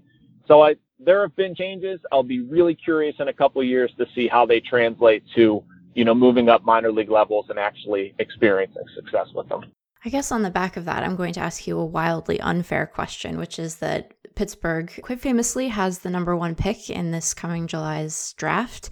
And I wonder if your read on them at this point is that they will just take the best player available, look to perhaps either of the Vandy pitchers who are being so impressive, or if they might zig a little bit. That's a kind way to put it. Meg, that was the most politically correct way of being cheap you could ever do. I don't think they're going to zig. I don't think they're going cheap. I really do think they're going to take Rocker or Leiter. Or I can't predict the future, so maybe someone else is better than them, although that looks darn near impossible right now. That was another thing that came out of my interview with Bob Nutting. I just asked him flat out, like, do you anticipate taking the best player available? He said, absolutely. Signability will not be an issue. So it's out of the owner's mouth. Now, do they actually do it? I'll believe it when I see it. We all know the context and history there. But I believe that for a few reasons. And this goes back to sort of what we're talking about with Cherington and having a plan or whatever. Like, he's not a dumb guy. He's not gullible. He's not in this, just because this is a cool hobby or whatever. Like, he's smart. He knows how to build a winning team. There's no way Ben Cherington comes to Pittsburgh if he's not afforded the resources, i.e. taking the best player with the number 1 pick, to do this the right way. So that's another reason why. So we're speaking to you before Monday's game, and as we speak, the miracle of Kevin Newman continues. Kevin Newman is batting .714 right now, leading the majors in spring training in batting average and on-base percentage. And I know that he has faced roughly AAA level pitching according to Baseball Reference, and that we're talking about 28 at-bats, but going 20 for 28 is pretty impressive no matter what the context. So has he changed anything? Is this just ultimate small sample fluke, or is there something underlying it that is encouraging? Because you have to think back to 2019 when, he was an above league average hitter and an above league average player, period. And then he's had sort of a disastrous 2020. So maybe this is just a reminder that he's more like the 2019 Newman than the 2020 model. Yeah, I would venture a guess that the reality, as it often is somewhere in between those two. But I do agree with you. Like 714 in slow pitch softball is good, yeah. Let alone Major League Baseball, even if they're AAA pitchers. But whatever, he's been really good this spring, and I do think there's some stuff going on with him that should be encouraging to people who follow the Pirates. And a few of those things I'll highlight. His defense has been better. I believe he made 8 errors in, less than 60 games played, but, in limited innings last year, he struggled defensively, and he's been pretty good defensively so far this spring. As far as his swing, he was guilty last year of basically trying to pull everything, and I'm not sure why he did it, because you guys have probably looked at some of his exit velocities, and they're not great. The best thing he can do is sort of use an all-fields approach, and he changed his stance a little bit. Moved his hands around. You see him trying to take the ball the other way more, which I like. And, another amazing thing about his spring, he hasn't struck out. He's making a ton of contact. And I don't need Kevin Newman to hit 20 homers. I know he's not going to, but if he's making consistent contact, and he's probably going to hit 6 on the Pirates, that'll work. And right now they need somebody to take control of that shortstop job. Cole Tucker has been very disappointing this spring. Eric Gonzalez has been, okay. I kind of see him as a backup guy, but, Kevin Newman has a chance to earn a job, to keep a job, to go through ARB and make some money and potentially come out on the other side, as either a trade chip or an established major league player. And what I've seen from him this spring tells me that is very much in play. One guy who I think we could expect to hit higher than 6th in the Pirates lineup is Ke'Bryan Hayes, who had this really scintillating major league debut last year. He hit the ball hard. He hit for average. He has some underlying stats that suggest that he might have gotten a little lucky. I don't think we expect him to run a 450 BABIP again, and his xWOBA and his WOBA were divergent from one another, but he is clearly a very talented player. What do they expect from him this year? Yeah, his numbers are an interesting lot. I know what they say, but I agree with you. It doesn't need to be 450 or whatever, but the kid knows how to hit. He knows what he's doing, and watching him in the field, I think a lot of baseball, outside of Pittsburgh and people just watching the game sort of took notice of his defense. But from somebody who gets to see it every day, it is so fun. He makes some of the most difficult plays just look routine. He had one yesterday. He's sliding, or maybe it's 2 days ago, sliding to his left, just quick, down on his knees, gets up, strong throw. It just looks like it's so easy for him. And so that's been fun. They're expecting that out of him. It's been kind of an interesting conversation with Ke'Bryan this spring, because I think a lot of people, namely me and my cohorts and the local media, want to put these expectations on the kid because they need something, right? The Pirates need some sort of hope. They need something to pull them out of the abyss. And Ke'Bryan Hayes is exciting. So it's a natural thing, but I don't think that sort of jives with his personality. He's just a reserved kid. He is who he is, and that's not an indictment of him. He's very steady, but he's not a rah-rah, I'm going to be very outwardly vocal.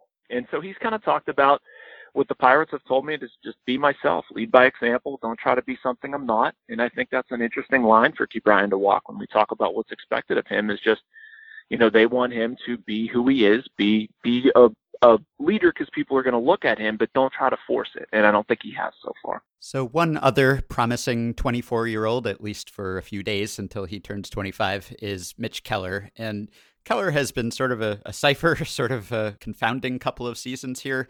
He had maybe the unluckiest season of all time by some metrics in his rookie year when his ERA was over 7. Last year, his ERA was below 3 and seems to have gotten just as lucky as he had gotten unlucky the year before.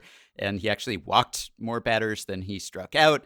And again, it's, 5 starts. So I don't know what to make of that. But what do the Pirates make of that? And what does he make of that? And after this really whiplash-like couple seasons here, what is the expectation for him in 2021?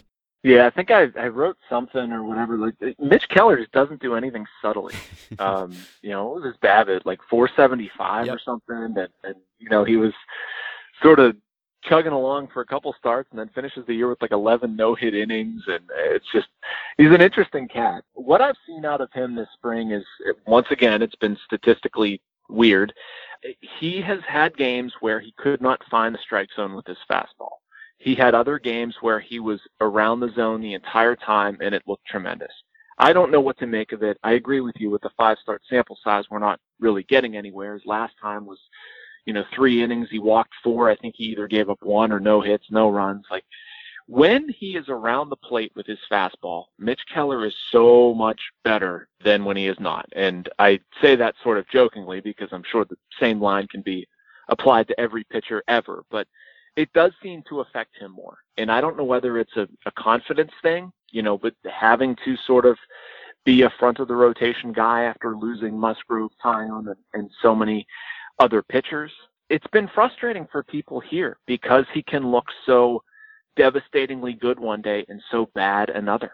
And I don't know if people know what he's going to be. Shoot, I don't know if the Pirates know what he's going to be, but I know there's a lot of like PTSD around here with Tyler Glasnow and just seeing what Glasnow didn't do in Pittsburgh. I think he made 16 starts before they got rid of him, and Keller's made like 16 or something, and they just followed very similar paths. And so, the negative Pirates fans are automatically assuming that Mitch Keller will follow the fate of Glasnow and have to go somewhere else. But I think it's really important personally just for the Pirates to inspire confidence in their fans to be able to figure out Keller.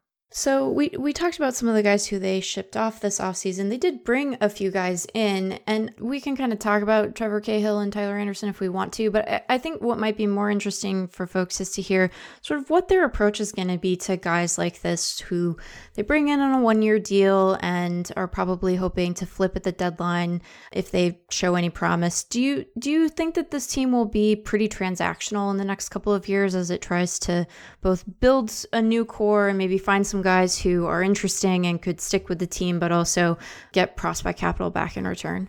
I thought you were going to go with, we could talk about those guys if we want to, but we don't really want to. I don't mean any disrespect to Trevor Cahill and Tyler Anderson. They're just, they're known quantities at this point. No, I know what you mean. I love this setup. I do think they're going to be transactional. Like, to answer your question, I think that's why they brought those guys in here. I don't think they brought them in because they feel like these guys can come be a part of some core, which is one of the reasons why I was a little surprised that they didn't keep Todd Frazier. I thought he really fit that bill. Clearly they did not. We can get into that if you guys want. But as far as Cahill and Anderson, I think they view those guys as pitchers that have maybe been misutilized, underutilized, or maybe just guys that they think they could get fairly cheaply and give opportunity to let them pitch, and they're going to produce well enough to be an attractive commodity. And I don't know if they're wrong. Honestly, I mean, the good side of those guys and what they've done this spring has been pretty solid. Cahill's first outing was excellent. His curveball still looks, very much elite. And so if they can harness that, if Anderson can throw strikes, keep the ball in the park, which has been an issue for him throughout his career, I mean, I can see them being transferable, and that's sort of the Pirates' business model right now anyway. I mean, it was their business model this offseason. If you're good, if there's interest, we're going to trade you. And I think it's the same way right now. If they could get an offer for Gregory Polanco, I'm sure they would take it. If they can get an offer for, anybody who's not necessarily viewed as part of their core, I think they owe it to their need to get more talent to listen and potentially act. Well, I'm happy to talk about Todd Frazier if you want to. They've still got Adam Frazier, so I guess their infield Frazier quota is still filled. But what happened to Todd?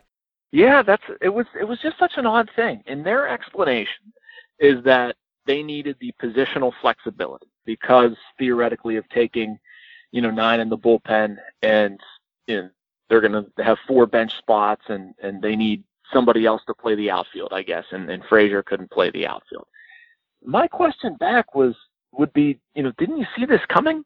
It's not like Todd Frazier played the outfield last year or at any other point really in a meaningful situation, and that was why you brought him in. I mean, you brought him in to play first and third, to be a bat late off the bench, potentially hit against left-handed pitching, to help mentor some of the young guys. Like that's what his role was.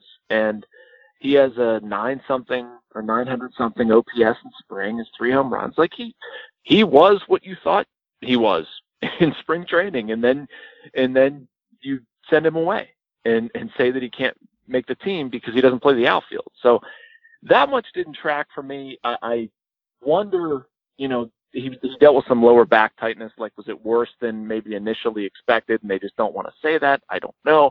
Or are they really enamored with Phillip Evans, who was good last year before he got hurt, hit over 400 this spring, has looked like a solid hitter and can play the corner outfield spot. So, I mean, maybe that's more. I feel like it's a weird move because of the other stuff I mentioned with Cahill and Anderson. And if you have a veteran who performs, you can flip them. And to me, Frazier looked like that candidate times 2. He hits a couple home runs. It's a good story, him mentoring to Brian Hayes or anybody else. All of a sudden, team of contention has an injury and he would go there. But I don't understand the rationale for cutting him loose at this point. So last year was Derek Shelton's first year as manager. Tough time to be a rookie at any job, to start any job during a pandemic, and baseball is no exception. But to the extent that you could tell, what were his traits as a manager, and did he or has he evolved at all since he started the job? Yeah, he's changed a little bit in terms of what he wants the Pirates to do. And what I mean by that is I think he maybe was hands off last year. I don't know if he's waiting for his team to hit home runs or what, but I mean, they weren't as active as they've been this spring. We've seen them make a concerted effort to run a lot, try to steal, take extra bases like they were much more passive with that stuff last year. So I've seen Shelton evolve that way.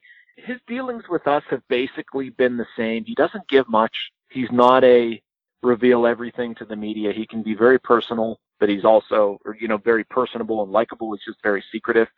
So that part is held, and we've seen him have a quick hook with pitchers. He's very sort of Rays-like in that mentality, where he's probably going to listen to analytics more than his gut. If you have to separate new school, old school, I think he would be more in the new school way of doing things, which I understand it. If you're the Pirates, I mean, very few times anyway do they get in a situation where they have a starter pitching into the 7th inning and pitching effectively where you have to make that move. So that's been different. And some of the stuff he's talked about too is just this is his first sort of foray into the National League game. What few of those we've had this spring so far with the pitcher hitting, but I think we're also going to get a little bit more of a taste on his, strategical bent, or however you want to say it, how he handles the pitcher spot, maybe double switching, aggressive moves late in games. I think that stuff was just a little bit limited last year, but we'll get a better sense this year. So Bryan Reynolds had this really superlative 2019. He had a 130 WRC plus. He was worth over 3 wins. And then 2020 proved to be pretty bad in a lot of different ways. He walked a bit more, but he also struck out more. His BABIP collapsed. He didn't hit the ball especially hard. His WRC plus dropped to 72. So I'm curious, what happened with him? Should we just attribute this to the weird, pandemic season and move on, or was there some underlying issue here that he's going to have to course correct for? Yeah, I really don't think there's an underlying issue. Everything we've seen out of Reynolds this spring looks like Reynolds from 2019. Last year was so weird, and just how hard contact for him, and speaking anecdotally, just seemed to not happen a lot, and he did not square balls up. He's been doing that on the regular this spring. He's been making a lot of contact. His swing is so smooth. It's so steady. It was weird to see that out of sync last year. And he's talked a lot about his timing and just never really feeling that was right. And I think these guys, probably for all of them, there's a piece untold here. I mean, the family aspect, his wife was pregnant. I can't remember if they were around, but I know that Reynolds doesn't give you much in interviews, but he's way more introspective and thoughtful than he lets on. And I have to imagine that's worrisome in the middle of a pandemic to not have your wife with you and all that stuff. And you're thinking about other things. And, then all of a sudden you get off to a horrible start and you realize this season that could define you is now a quarter over. And then you start pressing. And I think a lot of that stuff got into his head last year because the Bryan Reynolds I've seen this spring is, very much encouraging for the Pirates. They obviously have plenty of holes, but to me, Bryan Reynolds is a guy that he's never not hit. He's going to hit, and I think that he's absolutely a part of this team's core. What is the status of former Effectively Wild guest and accomplished show tunes deliverer Steven Brault? Brault is no throw for at least a couple more weeks. I believe it was last week we were told he was going to pause throwing for 4 weeks.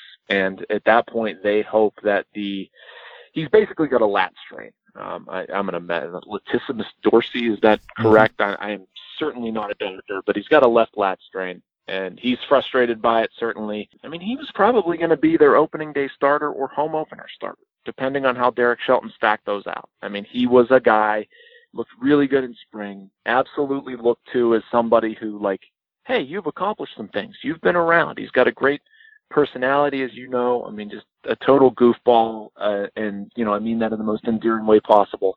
So he's no throw. It was an interesting conversation with their director of sports medicine, Todd Tomzik, who explained a little bit about the build-up process. And he said, Steven's not going to throw for 4 weeks. We hope that this corrects itself.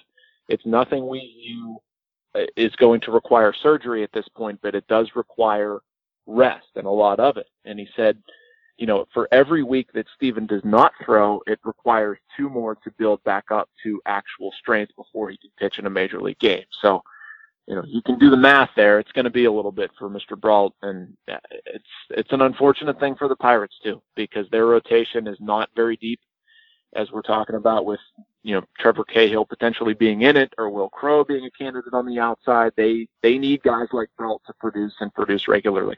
So just before we started talking to you, a little bit of Pirates news broke, which is that David Bednar made the team. So I guess the bullpen picture has taken shape. Can you tell us a little bit about how he fits into it and what that unit will look like in general? Because not a lot of name brand names in the mix, but sometimes the best relievers are not name brand names. Yeah, it's certainly a no-name group. But honestly, I mean, in terms of what the Pirates should be able to bank on this season, the bullpen is on the list.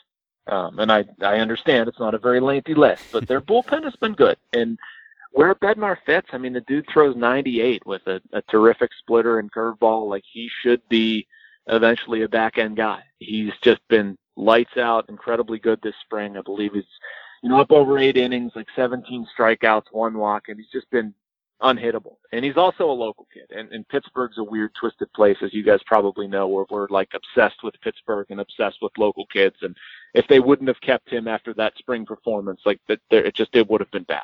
So I'm glad they did. The bullpen is somewhat taking shape. They've got a couple guys that I think national people or, baseball observers at large would probably know, with Richard Rodriguez, maybe Chris Stratton. I do think they're going through something of a bullpen transformation this season, in that, they probably under Clint Hurdle had more of a defined, this is our closer. This is our 8th inning guy. This is our 7th inning guy. I think about maybe Mark Melancon or Tony Watson or, guys like that. And it's just not going to be that. I think they're going to more of a Rays model, a mix and match. This is our high leverage group. Maybe this is our group with a 1 or 2 run deficit. This is our blowout gang, something like that, where I do think they're going to role definition is just going to be a little bit more blurry than it has been in the past. But Michael Feliz has looked better, still very much up and down with him. He can look like the best pitcher ever one day and the worst the next. Kyle Crick he's dealt with some velocity issues in the past. It was down about 5 miles an hour last year. He's seemingly gotten that back. So, I mean, that's good for the Pirates. Chasen Shreve pitched for the Mets last year. He's been around, veteran guys, a lefty that has looked pretty good throughout spring training. And, they'll cobble it together. they've got some guy like Sam Howard as a lefty you guys probably have never heard of, but he's been pretty good last year. And I do think they have enough talent back there to make something of it. I really do. So this might be the ultimate, what's that, a football for me to kick Lucy kind of question, but I'm curious if you anticipate any timeline, any scenario where this club, once its young core materializes and is in the big league, might spend a little bit of money. Is there any circumstance under which ownership might sort of relax the reins here? Because I think that you're right to say that this player development group and this front office seems to have a good plan, and they seem to so far be executing on it.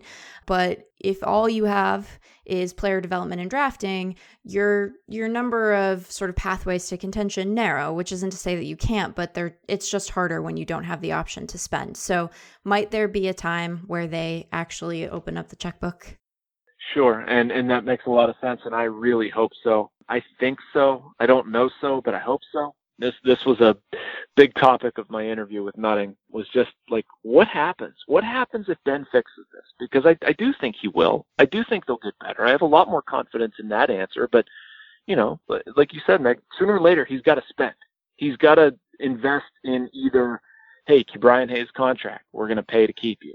Or I need a right fielder, we're going to go pay to get that guy. Or, you know, this is our young middle infield, we're going to keep them around for the next 3-4 years, or whatever. You know, they have to show some sort of financial commitment to the city in terms of Major League payroll. So what I think is that Ben Cherington is obviously respected around baseball. He could have had other jobs. He chose to come to Pittsburgh. Travis Williams, I used to cover the Penguins. I dealt with Travis a lot. He's well respected around business, the Penguins, the NHL. Like, he didn't have to take this job either. They both took it because they thought they could win here. And as I said previously with Ben, like, I don't think he suddenly got gullible or stupid. So I would have to believe that Nutting has some sort of realization that, like, look, I have to do this differently. I'm going to have to spend. We're going to have to add more to the payroll. Now, I agree that now's not the time. Like, you're just not good enough right now. And so that's been their focus, of getting more prospects, getting better at the Major League level, and then when you get there, that's the time to spend. And so you saw them make the offer to Hayes. I do hope they up the offer. I hope those two sides come together on an agreement, because he's such a fun player to watch. And it needs to be the start of a lot of spending. I do believe it. But as I say to people who email me and get wigged out about this stuff, like, I understand where you're coming from. I understand where the hesitancy is with this ownership group, because they haven't spent enough. And so I guess what I'm saying is I'll believe it when I see it. But I do feel like something is at least a little bit different this time around. One thing I meant to mention when we were talking about the rotation, Will Crowe was sort of the exception in this winter, in that most of the players they acquired were younger guys, prospects, but Crowe, who they got back from the Nationals for Josh Bell, is expected to step into the rotation right away. So what are they hoping to get from Crowe? Why was he the player that they targeted as the return? Yeah, it's an interesting one, because we've talked, you know, ad nauseum around here about that trade, and everything we hear is that Eddie Yean, the young Dominican right-hander, was like their focal point for the deal. And Will Crowe has looked pretty darn good. Not that, you know, his spring training work is going to begat a Hall of Fame career. I'm not saying that, but, you know, he certainly looks more than a throw-in at this point. And the one thing I like about this kid that I think maybe they saw is just his aggressiveness. He's not scared of anything, and he doesn't have, you know, 97-mile-an-hour heat. He doesn't have any sort of devastating breaking stuff. But the kid can stay in the strike zone, and he gets weak contact, and we haven't seen exit velocities really spike a ton on him. And maybe it's a small sample size. I mean, maybe they'll go crazy after the regular season starts. I'm not sure. But, you know, I like his ability to pitch and what he is doing out there. It certainly seems like he knows what he's doing, and they need all the starter help they can get right now. And so I do see him as somebody who, maybe if there's injuries or whatever, he could slide into the rotation. I don't think he would be out of place. He might be out of place on the Nationals or, you know, other competing organizations, but in Pittsburgh, I think he's a guy that could absolutely help them. And if he continues pitching the way he has in spring. And last thing before we ask you for the prediction, another 24-year-old on this roster, Cole Tucker, famous for his hair, famous for his romantic relationships, not famous for his bat. Can he hit? Will he hit? You know what, Ben? I hate to say this because there are a few people I like on this team more than Cole Tucker. He's such a nice kid, just a genuine person, and I worry if he can. You know, if I have to answer yes or no, I'd answer no right now. I hate saying that, but I just haven't seen evidence that this kid can consistently hit major league pitching. You see signs, and then you also see, you know, a get me over curveball. He swings and misses. And I hate seeing it because he's athletic, he's driven, he's got a great head on his shoulders, he's got all of these things, but it is not translated into production. And they open up the shortstop competition this year, Newman, Gonzalez, Tucker, and he wasn't close and was sent out relatively early. So I guess the best thing I can hope for him is for him to go to AAA and sort of find it. Maybe it was a confidence thing. I remember talking to him about sort of getting into his legs more with his swing and using his whole body. He can tend to be upright. I think it causes some of that swing and miss stuff. But in any case, like, I have a tough time looking at somebody as athletic and smart as Cole Tucker and saying they can never hit. It's been happening a lot where he hasn't been able to consistently hit or hit with any power. All right, well, you've got a game to cover, so we will ask you the final question here. I will not ask you to predict Rocker versus Leiter unless you feel like it, but how many games will the Pirates win in 2021? I'm going to go with 72, and I'm still saying they draft Rocker. If you want to throw it on there, then, you know, whenever they don't, tweet it at me and make fun of me. That's fine. All right. Appreciate the bonus prediction. So you can find Jason on Twitter at JMackeyPG. That's Mackey. And you can read him regularly in the Pittsburgh Post-Gazette. Jason, thanks again. Always a pleasure, guys. Thanks so much for having me. Have a good one. That'll do it for today. Thanks as always for listening. You heard me say earlier that I hoped Shohei Ohtani's last spring training start would go well. Spoiler, it did not go well. The less said about it, the better. He had a blister. I'm blaming it all on the blister. The blister will be fine in his next start, and I will not be taking further questions at this time. So just one more team preview episode to come. That'll be the Dodgers and the Orioles, the best and worst projected team, or at least they were when we started. As I look at this now, Fangraphs playoff odds page, Dodgers of course still at the top, but it's actually the Rockies at the bottom. The Orioles 0.2 of a win ahead. So, hey, that's something. That one will be up soon, and that will bring an end to our 9th annual season preview series. You can support Effectively Wild on Patreon by going to patreon.com/effectivelywild. You still have time to sign up and support us in April. Just have to do that by the end of March. The following 5 listeners have already signed up and pledged some small monthly amount to help keep the podcast going and get themselves access to some perks. Daniel Marcotte, or Marcotti, Richard Oxher, Jeff Beeman, Rory Stamp, and Joan Verban. Thanks to all of you.